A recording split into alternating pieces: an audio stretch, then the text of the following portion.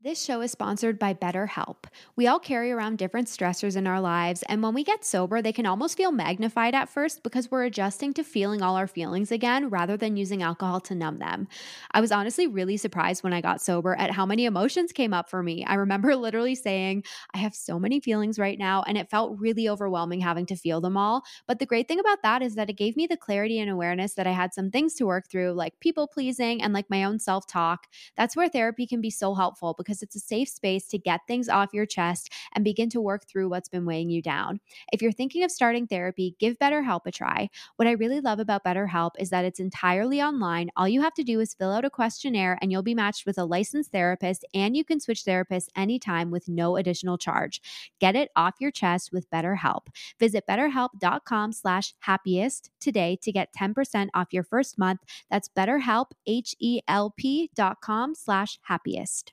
There are so many amazing perks of being sober, and one of my favorites is that sobriety allows us to take self-care to the next level, and it gives us such a sense of confidence. There's really nothing like feeling confident in your own skin. That's why I'm so excited to tell you about today's sponsor, OneSkin. Their products make it easy to keep your skin healthy while looking and feeling your best. I've told you about how when I got sober, one of my favorite things was starting a skincare routine because that was not something I ever prioritized before. But let's be honest, knowing what the best skincare routine is can be a little overwhelming. That's why I'm excited about OneSkin. There's no complicated routine, no multiple step protocols, just simple, scientifically validated solutions. OneSkin is the world's first skin longevity company. By focusing on the cellular aspects of aging, OneSkin keeps your skin looking and acting younger for longer. Get started today with 15% off using code HAPPIEST at oneskin.co. That's 15% off oneskin.co with code HAPPIEST.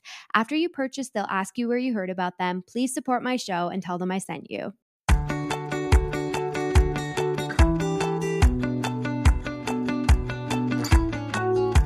Hello and welcome to Happiest Sober Podcast. Thank you so much for being here. I'm so excited about this episode today because I am bringing you a guest. It's a fellow Canadian guest from the other side of Canada. Today I am talking with John Lupin, aka the Poetry Bandit. So John has been sober for over 7 years, and in his 7 years of sobriety, he's released 3 books, 3 amazing books of poetry. The first one is called My Sober Little Moon, and then You Only Love Me When I'm Suffering, and Encyclopedia of a Broken Heart. I love his poetry. I actually have here one of his poems that he posted on Instagram not too long ago that I love. He says, I prefer the vulnerability hangovers these days. No one gets hurt and there's never a walk of shame. And I think that's so perfect. It makes me laugh because literally every single time I release a podcast, every time I go on a podcast, like I come away with the most intense vulnerability hangover that day without fail. So I think it's really fitting because when you get sober, I think it just makes you a more brave and courageous person. I think it makes you more willing to kind of put yourself out of your comfort zone, and you can't really have courage without vulnerability. So I kind of love the idea of like ditching the hangover and choosing a vulnerability hangover, because all that really means is that you're kind of living your life more bravely. But oh my gosh, he's amazing to chat with. He's 7 years sober, so he has just so much wisdom and so many insights to share. And one of my favorite takeaways from this chat is just like how much being sober can really connect you back to like your creativity and your inspiration, because like his poetry, I mean, he started writing kind of when he was in the process of trying to get sober, but then it was kind of like a return back to his creativity when he got sober. And I mean, talk about being able to accomplish a lot by getting sober, releasing 3 books in his 7 years. So you're going to love this chat today. I loved having this chat. I won't make you wait any longer. So here it is. Hello. Hi, John. How are you doing? I'm doing pretty good. How are you? I'm good. Thanks. Thanks so much for being here. And thanks for having me. I appreciate it. Of course.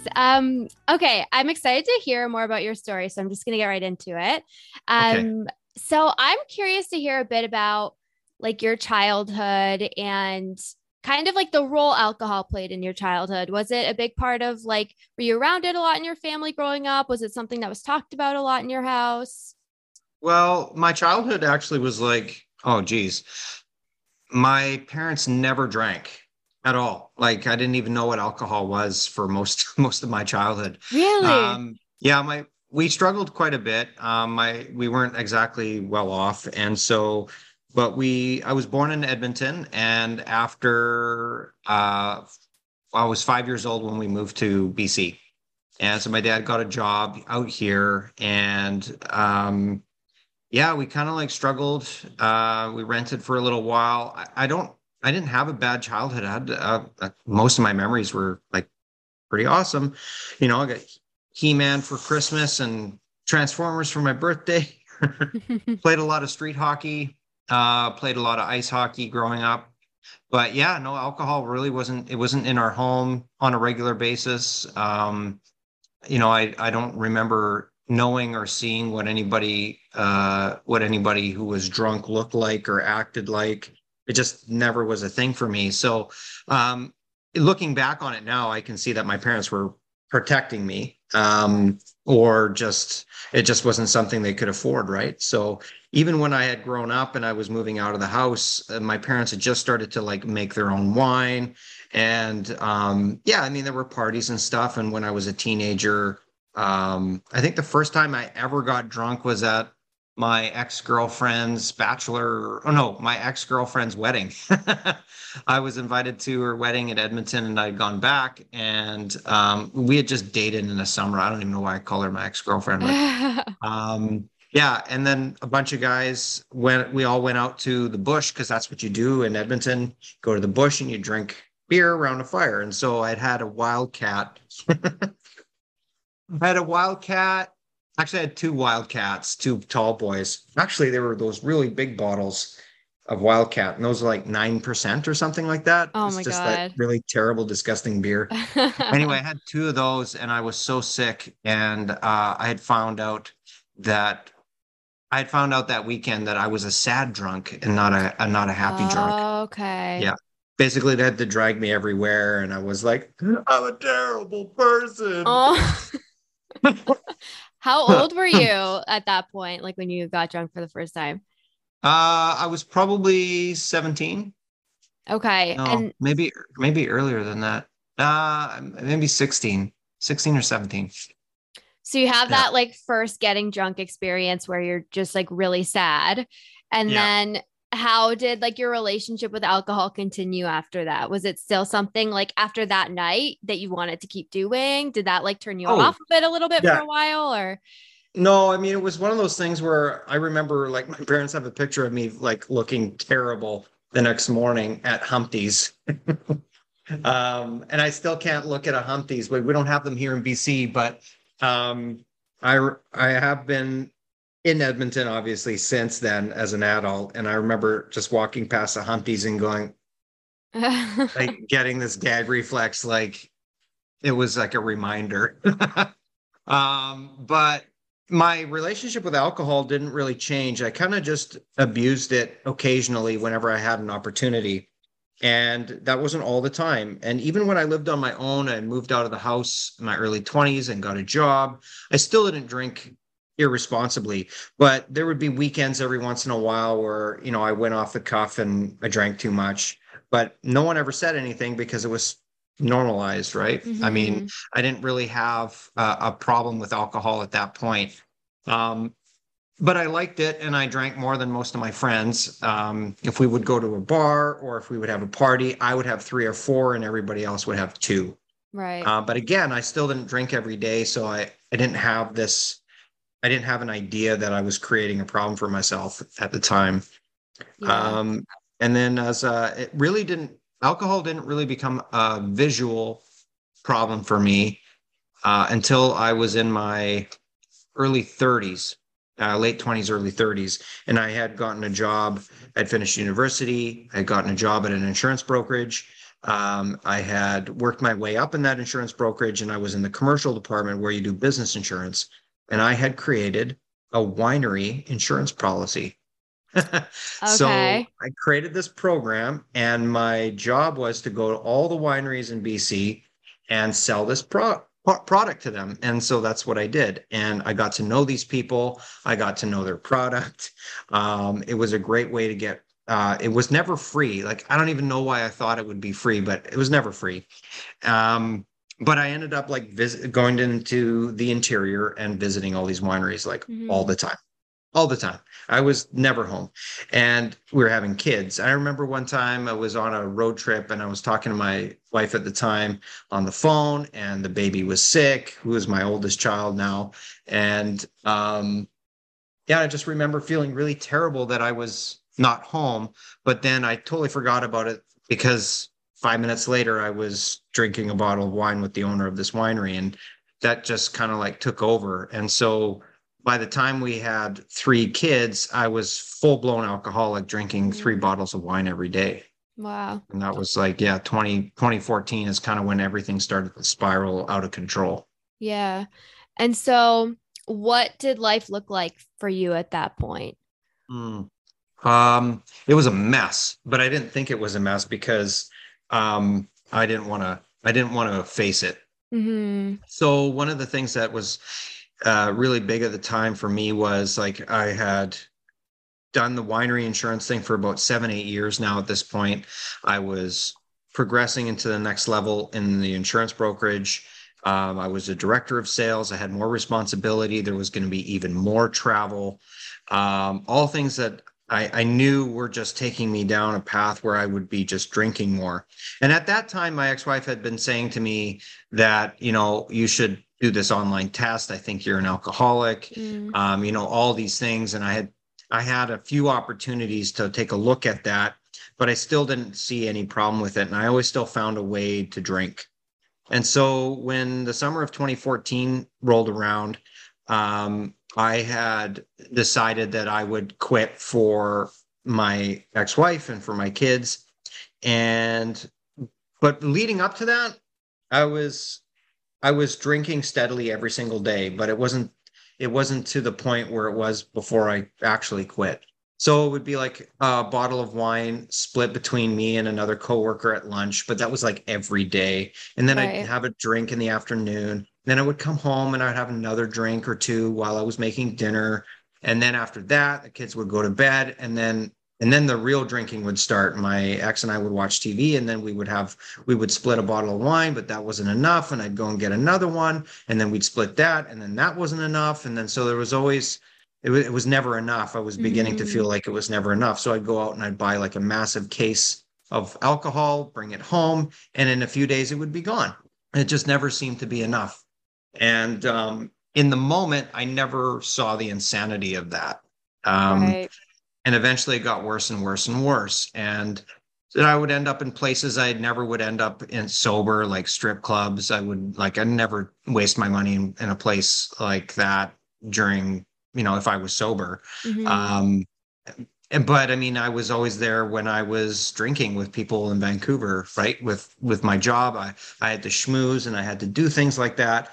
And you know, I never, I was just, it always felt like I had a drink in my hand, no matter what I was doing.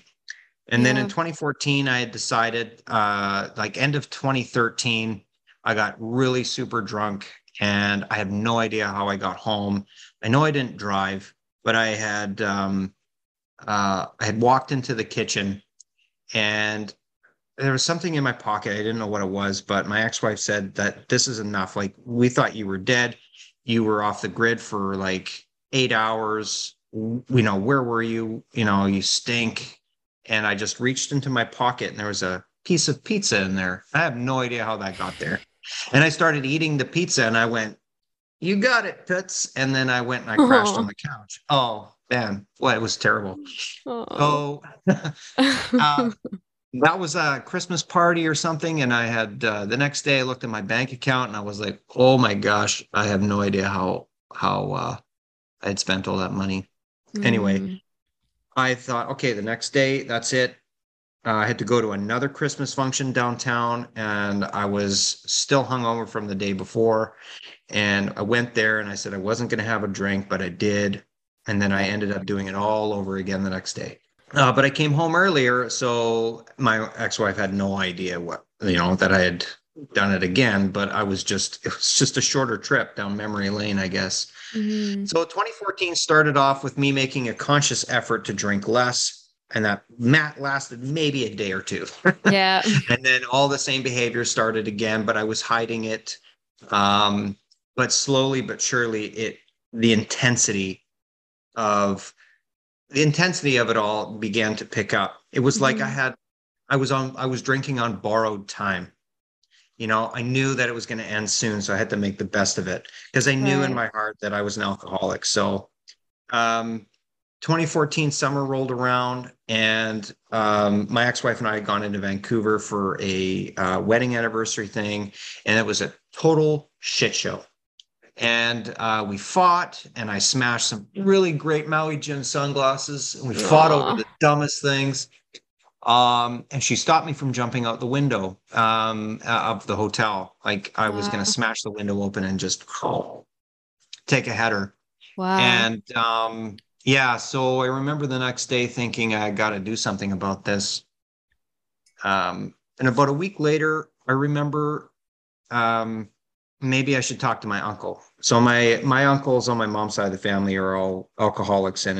and sober now. But one of my uncles had drank himself to death a couple years earlier. So he had been an alcoholic for a long time and a smoker and had not the greatest health, and he had a massive heart attack and died. So, but I never thought that would be me, right? Yeah. So I guess the way the 2014 kind of went was like it was just this mishmash of tries and like talking to people and trying to figure out how to do this without admitting to myself that I had a problem. And it Hmm. was just like prolonging the inevitable, it always felt like. But um October of 2014, my ex had sort of had enough of my BS, and I had maybe successfully had a few weeks of sobriety in, and I Hmm. was just kind of white knuckling it, and I was like throwing pity parties all the time. Yeah. And she came home with a typewriter, and she said, I don't know what you're doing, but I'm going to write about what I'm going through because she was going through her own stuff as well. Hmm. And I thought, huh, I haven't written in a very long time. So to understand where I came up with my writing name was before I had like locked myself into this white collared schmoozing booze fest of a life. Um, I was very creative. I was a musician. I wrote a fantasy novel, like a Lord of the Wow. Rings kind of thing. It was 900 pages. I wrote a couple of movies. I was always writing, always creating, and I enjoyed it. Like I really enjoyed it. Yeah. And then I got into drinking, and then I just shifted my hyperfixation into alcohol. Hmm.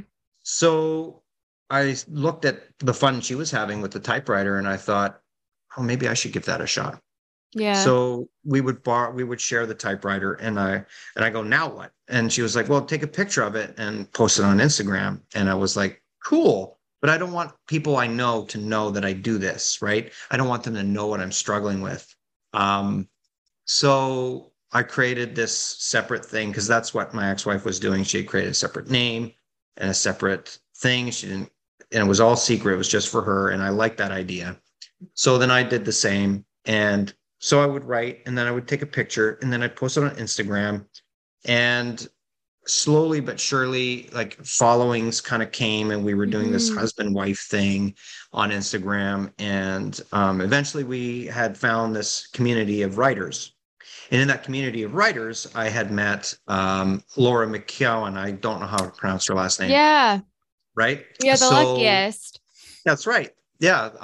So we got to know each other, and she was struggling at the same time. She's got a few months ahead of me in sobriety. Hmm. And so she had kind of figured things out, and she encouraged me to, try other things like, why don't you try AA? And I was like, I don't want to go to a meeting. And she says, well, no one wants to go to a meeting, but why don't you give it a shot? What do you have to lose?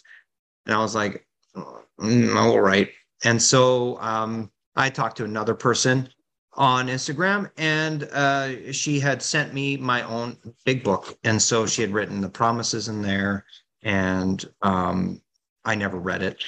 I just put it on the shelf, and I was Yeah. like, that's great. Um, So anyway, life was just like about writing about trying to stay sober and failing. Write about Yeah. it, stay sober, fail, and then try again, fail. And most I would get maybe 3 months in. But I found as I relapsed, everything became even more intense than they were the year before. Hmm. And I remember one night I completely went off the grid again and I was gone and nobody knew where I was and I didn't know how I got home. And it was May. And then I got a few, I don't know, that whole period of time between May 2015 and July 2015 was a complete blur. Yeah. And then July 29th, 2015, I had gone to a meeting maybe in February of 2015 and I hated it. So I never went back. But July 29th, it was a Saturday. It was 11 o'clock in the morning.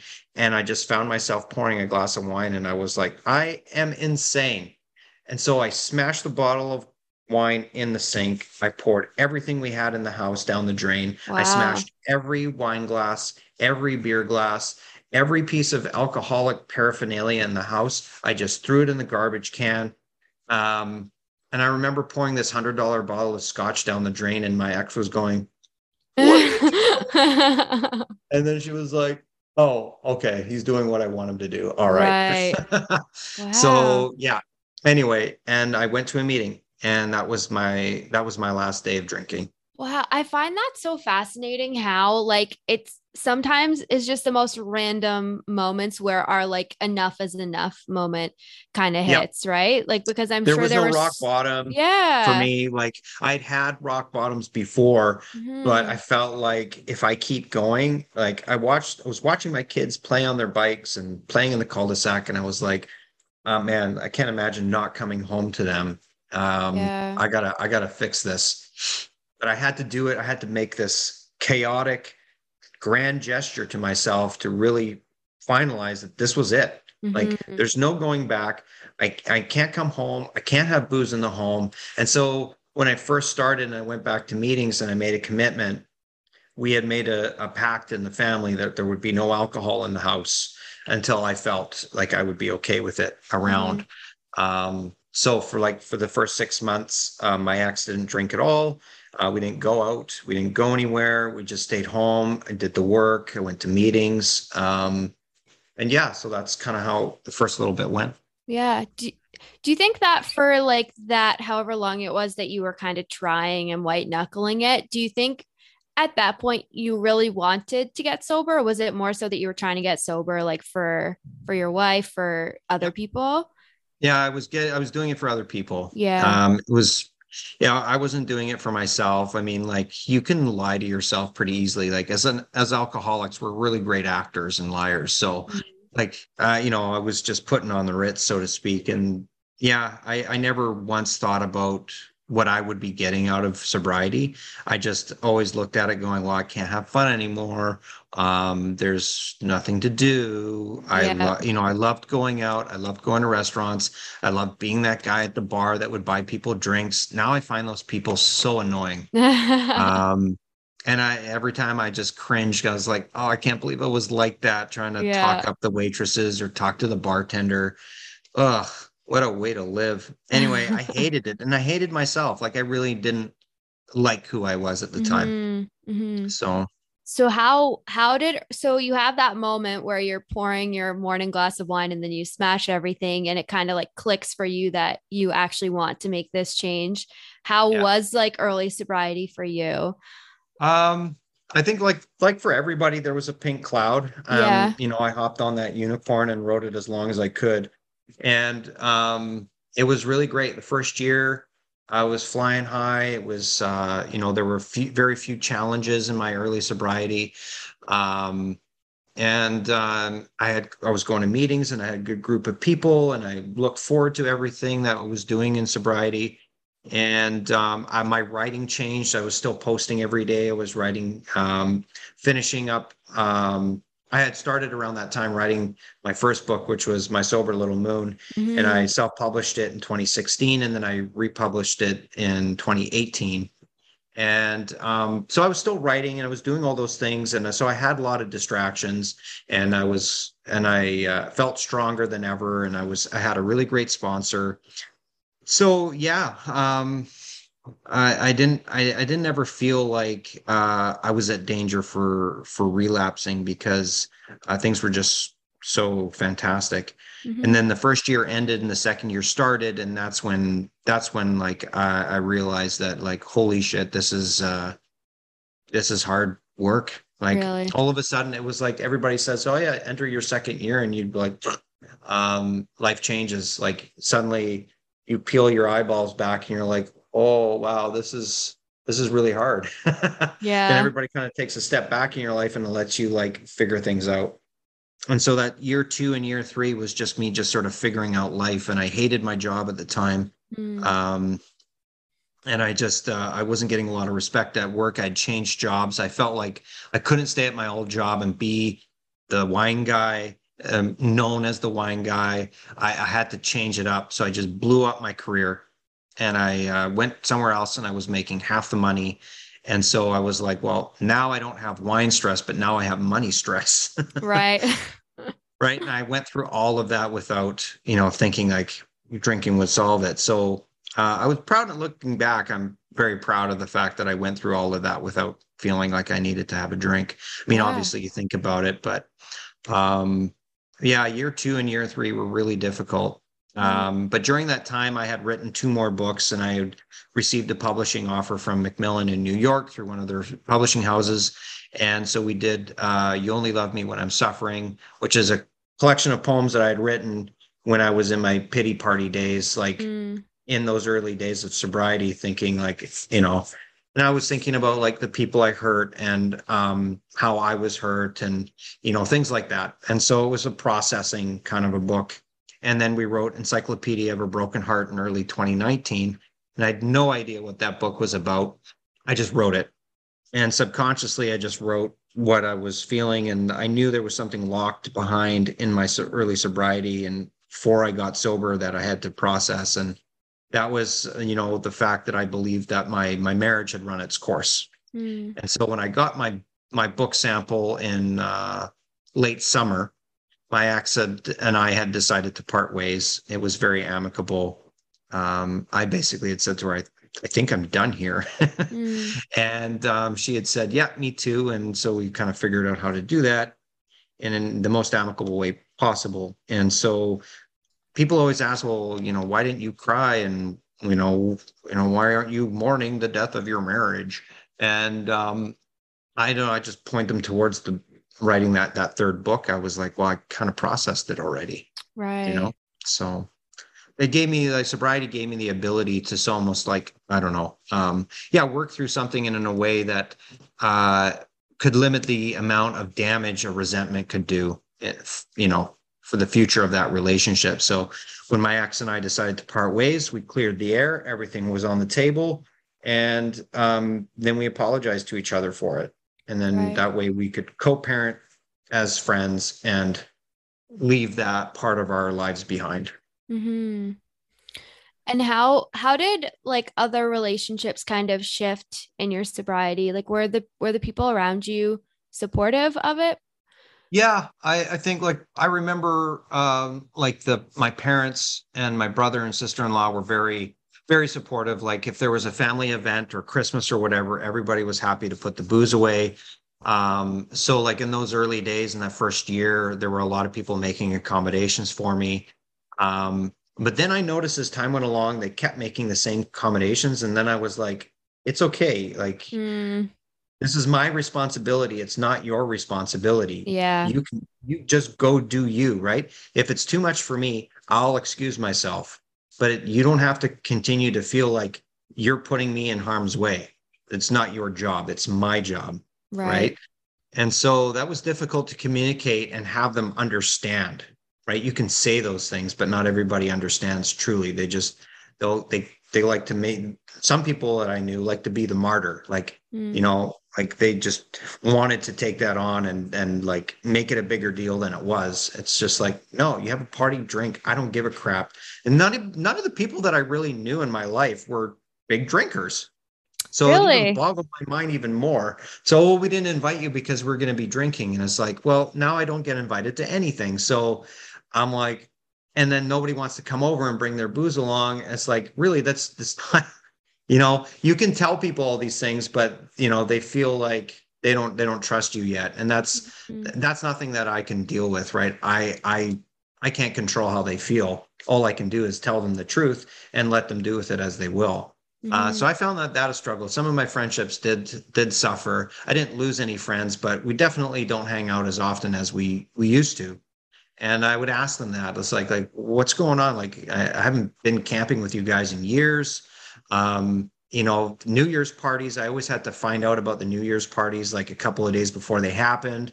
It would be rare if I got an invite like a few weeks before, like everybody else did. But everybody's like trying to protect me. And it's like nobody's trusting the fact that I got this, right? It's Right. like even now, it's been 7 years. I've got this. Like, there's Yeah. nothing you can do. I've been through hell and back since then with lots of different things with my kids, divorce, whatever. Like, I'm good. I can stand it. If you guys want to drink whatever you want to drink at your party, I don't care. It doesn't bother me, you know? Yeah. So, but people don't listen because they can't relate to you anymore. And that's what some of my friends said, is that we don't know how to relate to you anymore. So I was like, well, Wow. there's lots of things that you can do. You can Yeah. go to an Al-Anon meeting. You can read this book. You can listen to me, and you can actually ask questions. You can ask me questions. Mhm. That's the one thing that I didn't get a lot from the people that were in my life. There was a lot of sympathy. There was a lot of empathy, but not a lot of people ask questions. And Yep. I found that was like the hardest thing, was to like be okay with just stepping back, because like I felt like some people were like expecting me to like grab them and hold on even tighter, but that's not what we do in sobriety, right? We can only control ourselves. So if Mhm. somebody wants to like pardon themselves from the friendship for a while, go ahead, do it. It's not like you're not invaluable to me anymore or unvaluable.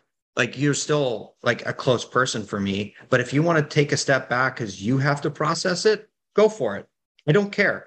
That's not my business. My business is what's right in front of me and in my own life. Yeah. So, it really pushed me actually to like progress in my sobriety a lot further. So in a way, I'm thankful for it, because I became self-reliant and I stopped being codependent on people. Mm. So I was happy to be alone. But now that I've got 7 years of sobriety, it's like, yeah, it would be nice to be invited to a few more things. That's for sure. Yeah. But anyway, I've gone out there and I've created a new group of friends, and I've gotten closer and closer to some of the guys in my AA meeting, which is fantastic. And that's really what secured things for me, is like creating that type of community that I could fall back on, because my other community, in the early days, I kind of felt abandoned to a certain degree, Mm. but looking back on it, I'm okay with that. And I really, now I don't take it personally. Back then I did, but now I don't. Like, I don't want to take anything personally. Like, if somebody feels like they wronged me, then they can deal with that themselves. Like, Mhm. you don't have to apologize to me, Yeah. because I've moved on over everything. I am untouchable. I find it like so interesting though. People have very funny reactions to other people getting sober. And I think it's just always a Yeah, statement about usually that person's relationship with alcohol. But even like some people just aren't comfortable. I've had the same thing where like some people in my life like didn't really ask that much about it. So it is interesting. And I think it's yeah, also like such a testament to how solid you are in your sobriety that you were able to go through like a divorce, go through like friendships changing, go through lots of hard times in 7 years, where I feel like lots of people would use those kinds of things as their excuse to feel justified, like yeah. to drink again. So then to just like go through huge life things like that and stay in it really just shows that like you're not letting yourself off the hook with it. Yeah, and I think too, I had a solid foundation in AA and Mm, the big book, and I had a good relationship with my higher power, and that's changed a lot too over the years. mm, Um, but yeah, I kind of I can't take it for granted. I only ever have the day, and taking things one day at a time, and as cheesy as the cliche is, it's really helped me for sure. yeah. Yeah. Something I'm curious about because I come from like both my parents are alcoholics. My mom Mhm. has been sober for my whole life. My dad relapsed when I was a kid and was like in and out of rehab a lot. So, but for me, and he's sober now, by the way, but for me, alcohol Awesome. was such a topic of conversation in my house for that reason. So I'm curious, like if you're willing to speak to it about how much of a conversation you've had with your kids about your Oh yeah. alcoholism. Yeah, my kids know I'm an alcoholic. They know I go Mm, to meetings. They know that there's never going to be any booze in our house ever. And so that makes it difficult to date. But that's a boundary I need to stick by, not because I feel like I'm going to relapse if booze is in my house, Mhm. but I feel like it's my kids need to grow up in a home without alcohol. Primarily because I can see in my kids some of the same behaviors I had when I was a kid. And if I don't help correct or steer them on a different path, they may end up making the same choices that I did later on in life that brought me to that point. And Mhm. everybody has their journey. And I know that some people end up there anyway, but I have to give my kids the best version of me. And that's a me without having anything that could kill me in my home. Yeah. Right. And I think like I grew up with just like a single mom and she was sober. And Yeah. I took it for granted at the time because it was all I knew. But now as Yeah. an adult, I'm so grateful for that because I've like had people, I dated a guy who had like much younger siblings. And I went over to his house once and both of his parents were wasted. And I remember thinking to myself, like, how do his little siblings feel safe with like two parents who are super drunk and like what if Yeah. there's an emergency and they couldn't drive them to the That's right. hospital, like that was something I'd never thought about before. Yeah. That really like as I've gotten older I've realized like it's pretty rare that I grew up without ever seeing my mom drinking or without ever having alcohol in the house, and like I'm super Yeah. glad about it. Yeah, my parents were never like that. Like growing up, Mm-hmm. my parents, like my as I became like, in my teen years, yeah, they'd have a glass of wine here and there, but really I never saw my parents drunk, like ever. Mm-hmm. Never ever. Yeah, that's So interesting. yeah. So okay, so now 7 years sober. Yep. What's life and sobriety like for you at this point now? Well, I've achieved a lot. I'm very proud of the fact that I have three published books out there. It's amazing. Yeah, it's pretty neat. Tag I've along got it. here. Look at you. Aw, fantastic. Yeah, and they're beautiful books, and I want to write another one, but I have all these opportunities that I never would have had if I kept drinking. I'm pretty sure I would have been dead by now, but um, or in jail. Like when I was drinking, nothing ever bad happened, and that was sort of my measurement of like how I could handle my liquor Right. was those things happening or not. But yeah, I mean, I did crash a car. I got so wasted one time, I just wandered around the desert. How I never died from a rattlesnake bite in Osoyoos, I have no idea. Um, but yeah, I mean, today I own my own business, my own insurance brokerage. It gave me the ability to, make the right decisions at the right times. And yeah, and I live in a beautiful place. My kids love spending time with me. I'm always present and aware of what's going on in their lives. And, my oldest has had some health challenges, and I've been able to be there for them and for my other kids. My son has high functioning autism. And so, like, I always feel like I'm on call. Like, I don't get to check out. Right. I don't get to like, you know, I don't get to get drunk. Like it's just not allowed. And I don't want to, right? And that's the beauty of it. I don't get to, but I don't want to. And so it's nice to be fully present and accounted for every single day. And my kids are, living their best lives. And I have an excellent relationship with my ex-wife and her husband. And, and the business is, yeah, has grown beyond my wildest dreams. We just moved into some office space. And so all of these things sobriety is showing me is like, you will reap the reward of working on yourself. And I Yeah. think people forget that when they first start, is that there will be a different version of themselves along the line that will look back and go, holy crap, we just did something amazing. And I can't wait for the next 7 years, right? What's that going to look Right. like? So, all I can say is like sobriety today, it does get better. And I know people in early sobriety get sick and tired of hearing that because, the early days are really tough. Yeah. But But I think if it's you understand, comforting to hear. Like I was okay well, hearing yeah, it. if you understand post-acute withdrawal syndromes, you understand that the brain is rewiring. You don't have to listen to any of those urges to go out and drink because this is just a Mhm. chemical thing happening in your brain on a Yeah. molecular level, right? This is just pathways repairing itself, and it's going to suck. And it's going to be really tempting to just give in to what the brain knew as a crutch for such a long time. But there are other ways to replace that, right? And that's why I started writing. And that's kind of how I worked through the post-acute withdrawal syndrome, is just by writing.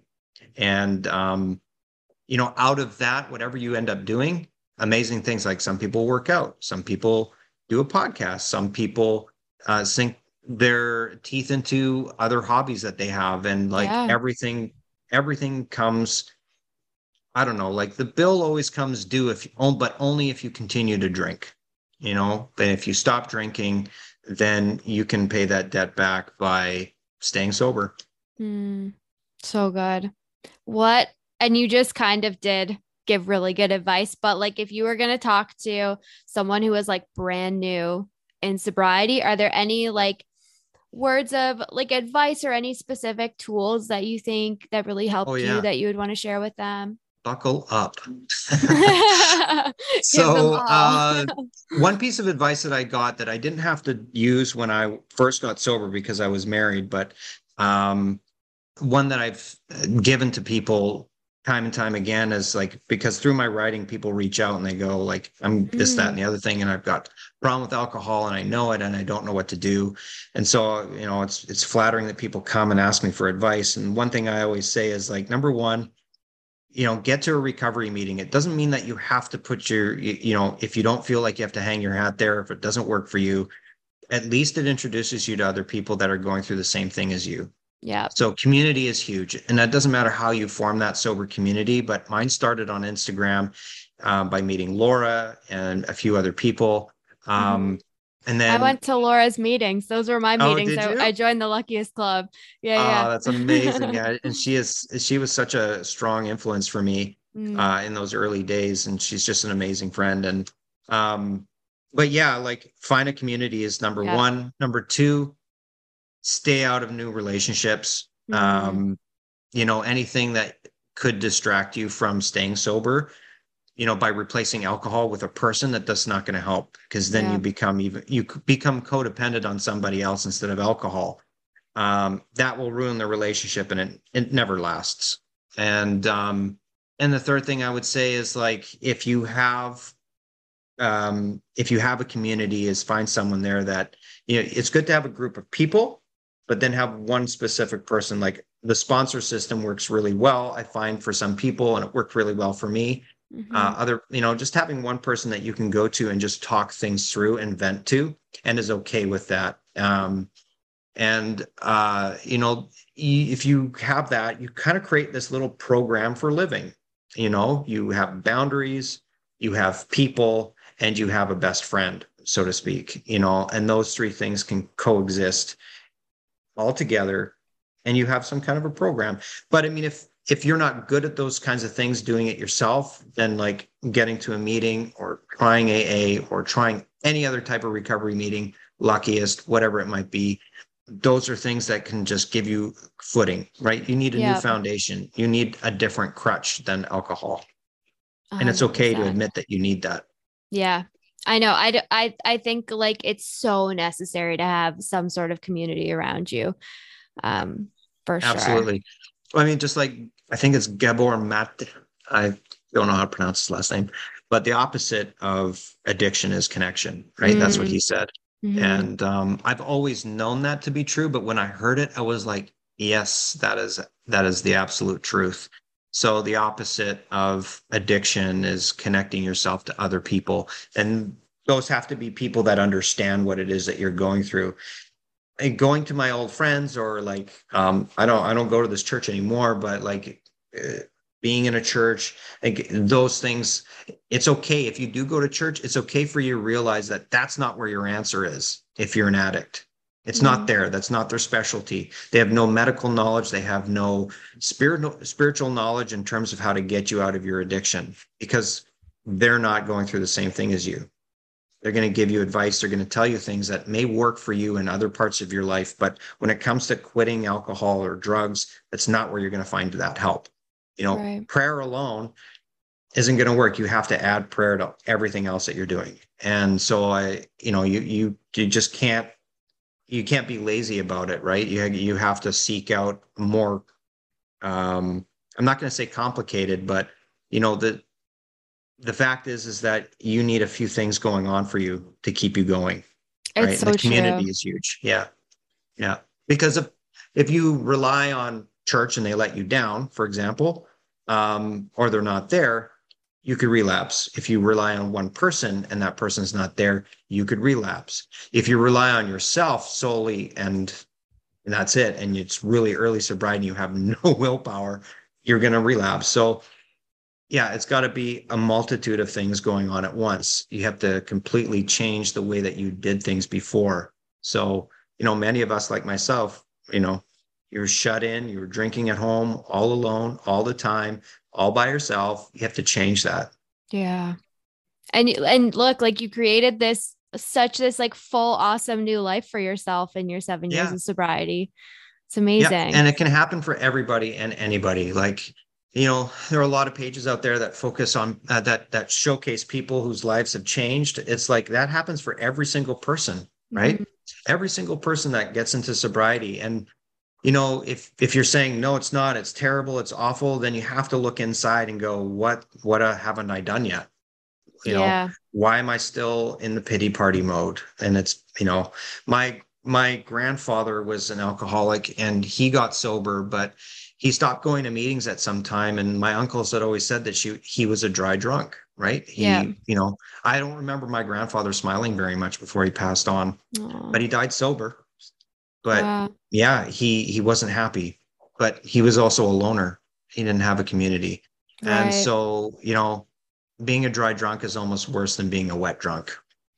It really is. You have to be like willing to see it as a good thing because anyone can choose to just feel bad for themselves about it and see all the ways that Yeah. they're like missing out by getting drunk or by not being able to get drunk.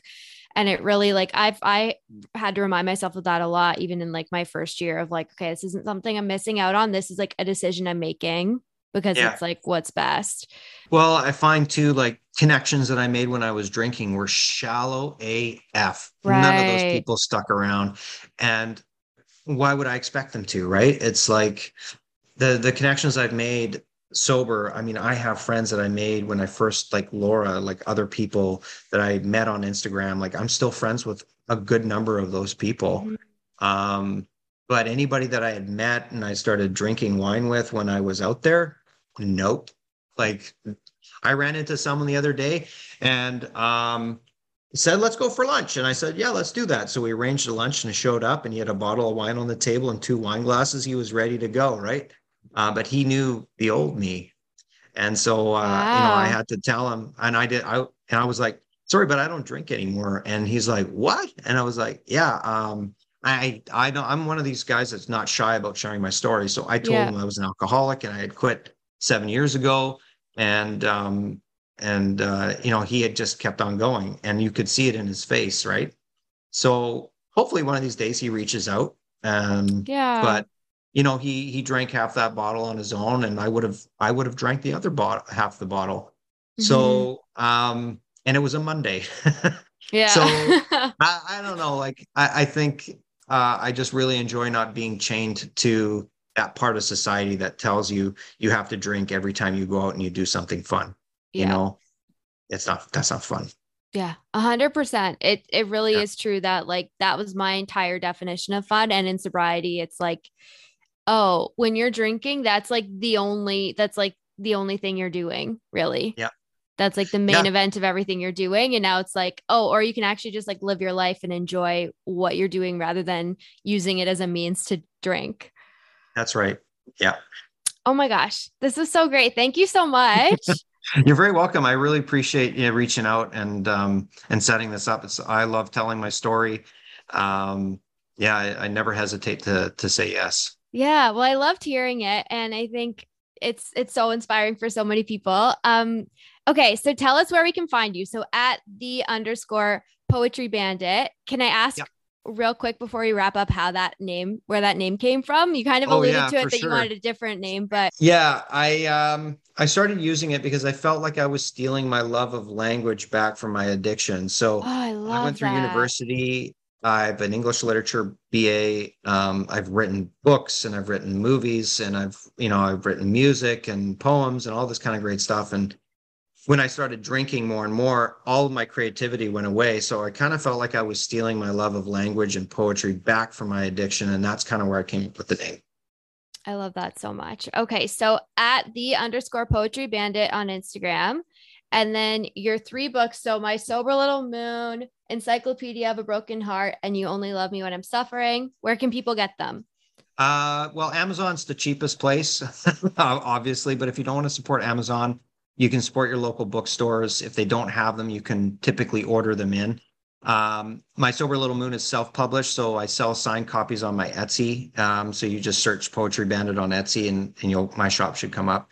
But they're all available on Amazon. And if you pop into Indigo in Canada or Barnes and Noble in the States, my published books should be there as well. Amazing. Thank you Yeah. so much for coming on. Thanks, Madeline. I really appreciate you inviting me. Thank you so, so much for listening.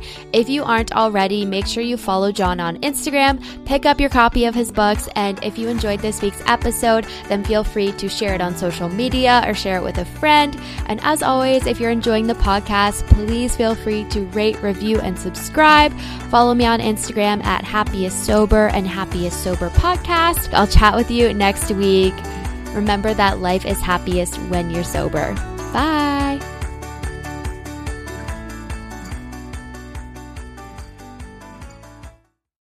It's easy to blame ourselves for our struggles with alcohol. We see people around us being able to control their drinking without any consequences, yet no matter what we try, we can't seem to figure it out for ourselves. My name is Jillian Teets, and I am the host of the Sober Powered Podcast, where I use my biochemistry background to explain the latest research in addiction and help you understand both why you drink the way you do and how to develop the skills and mindset you need to find freedom from alcohol. I discuss topics like why we think about our drinking 24/7, why we have no off switch, and why we crave alcohol. If you're struggling with your drinking or you know someone who is, then I hope that you will check out the Sober Powered Podcast. New episodes every Friday. See you there.